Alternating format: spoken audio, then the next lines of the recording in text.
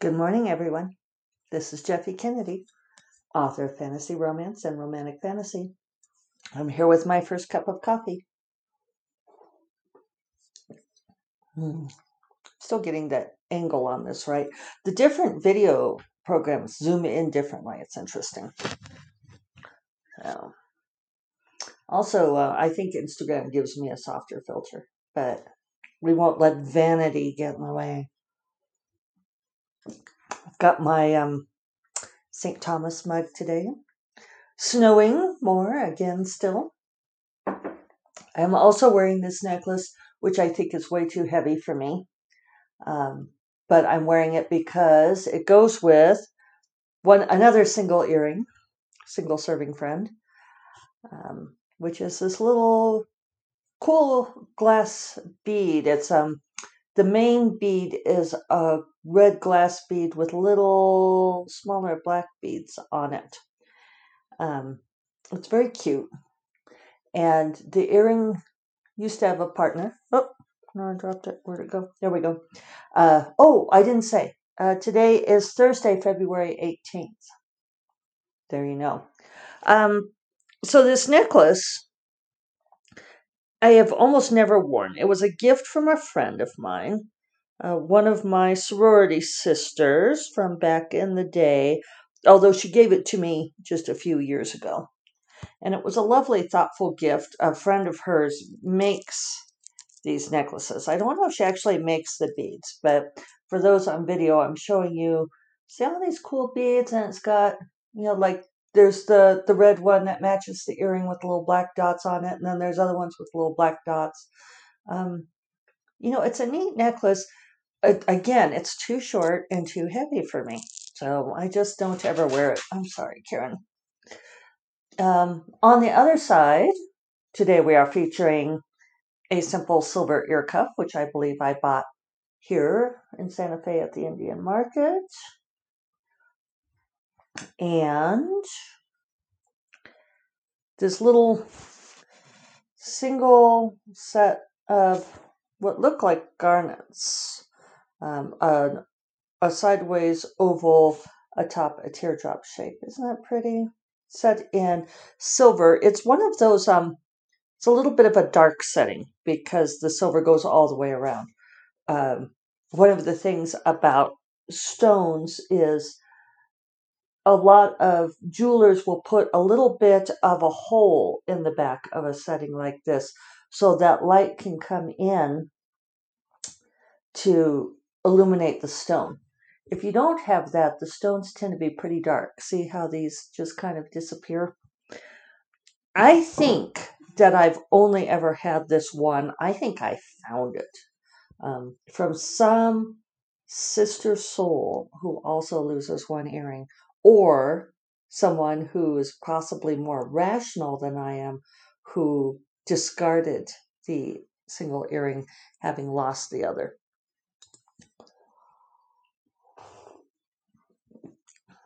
So that's the earring story today. I still kind of like this little one, although I think I never wear it. So it does have that light problem.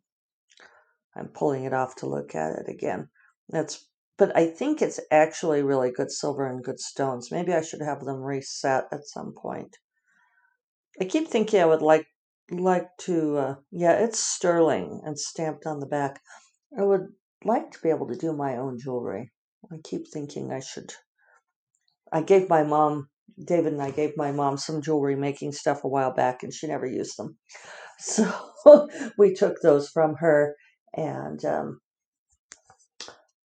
no, I have never used them. Well, I use them occasionally for little tasks, but I'd like to get better at being able to do something like resetting. But I would probably need to melt down the silver, and who knows. I have had some of my single earrings reset and made into belly button jewelry because my belly button is pierced. No, I'm not showing you. And that's been a really good way of repurposing single earrings, especially ones with nice stones. So, I had a couple of things to talk about today besides earrings and jewelry settings, and now they've kind of run out of my head. I should have made a note. What were they? I could talk briefly about making good progress on Sorcerer's Queen and the Pirate Rogue. I'm at about 27,000 words on that. It's picking up speed again. Longtime listeners will know that I know one of the things I wanted to tell you. I think it's in my head now. Longtime listeners will know that I talk a lot about or go through this frequently, the phase where I slow down because I'm kind of fighting the book and trying to make it go a particular way. And then as soon as I stop fighting that, then the words flow.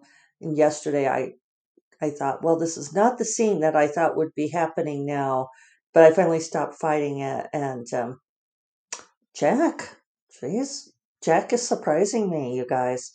I told you that Ellie Topitzer gave me a photo of a guy who she thinks looks like Jack. I should put it on this episode and see what you guys think.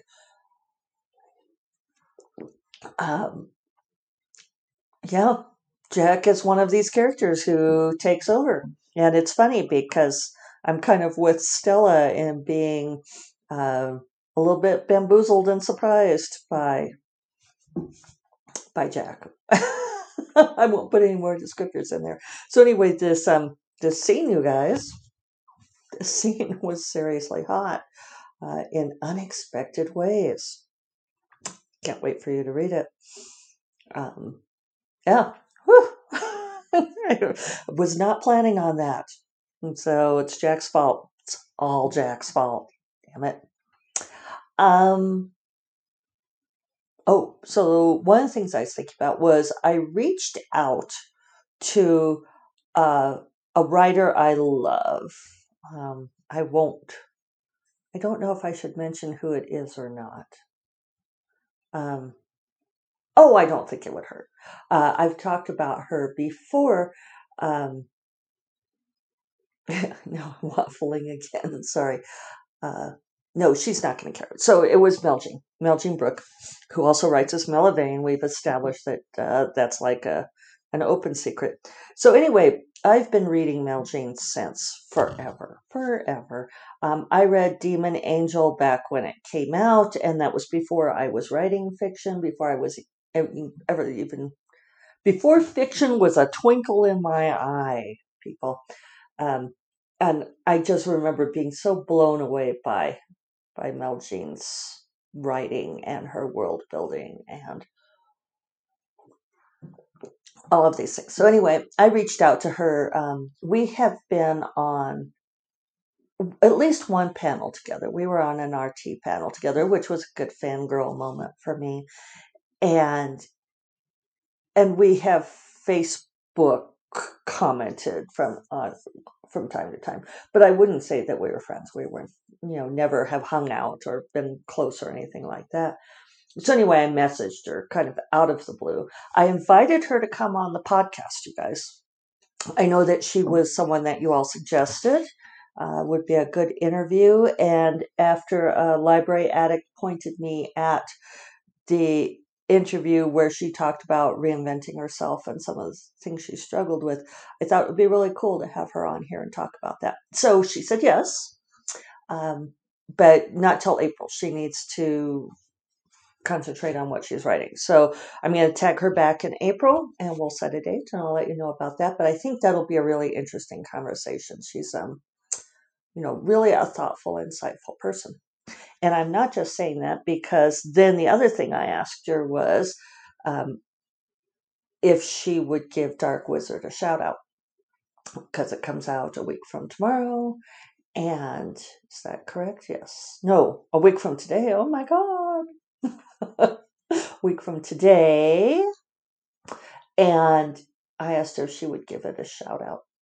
And I said, I'm happy to send you a copy, but, I don't want to make this be a fraught thing. So So part of why I wanted to talk about this is because I get this question from newish authors all the time. It's like, how do you ask other authors for blurb? How do you ask them for, shout outs and so forth? And how do you approach them?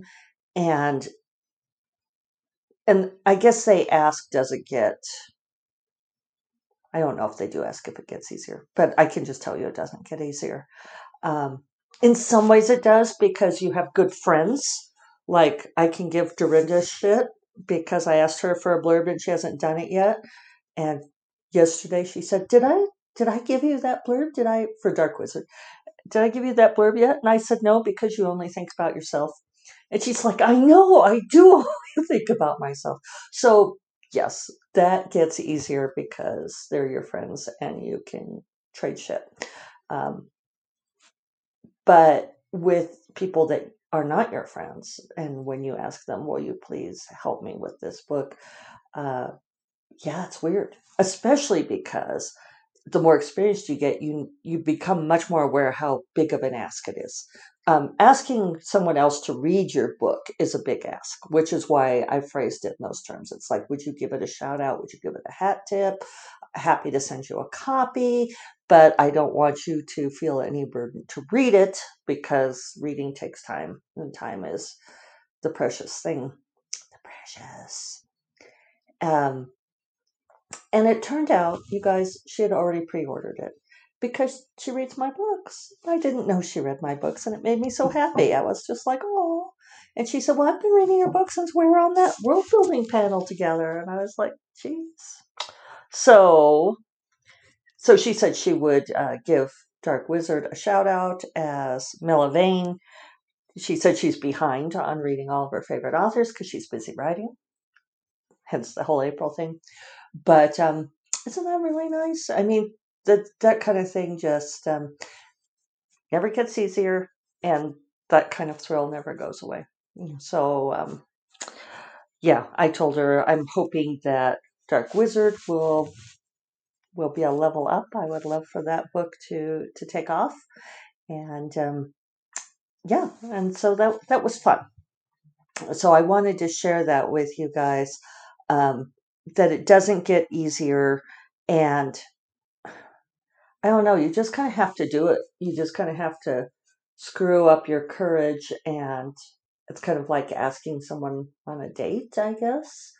Um, it's just a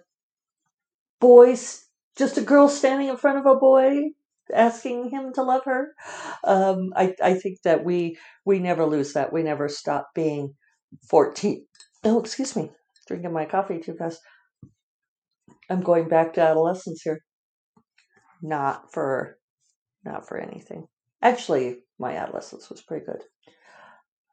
Well, no, that's a lie. That's a lie. That there were painful parts, as there were for us all. Anyway, so that's a thing. I suppose asking for things from anyone is always it's a difficult thing. We just have to get better about it. It's like asking for help. It was one reason why I really liked Amanda Palmer's book, The Art of Asking, because I thought she did a great job of explaining that. It's become fraught since because I don't love a lot of the stuff that Amanda Palmer has been doing since then.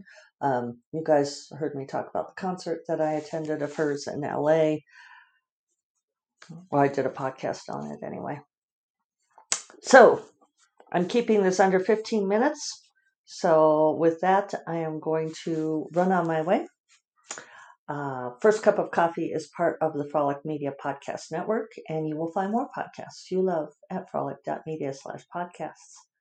And I will talk to you all tomorrow on Friday. You all take care. Stay warm. I hope you have heat and water. I really do. And that your e-reader's charged. It's not a joke. It's very important. All right. You all take care. Bye-bye.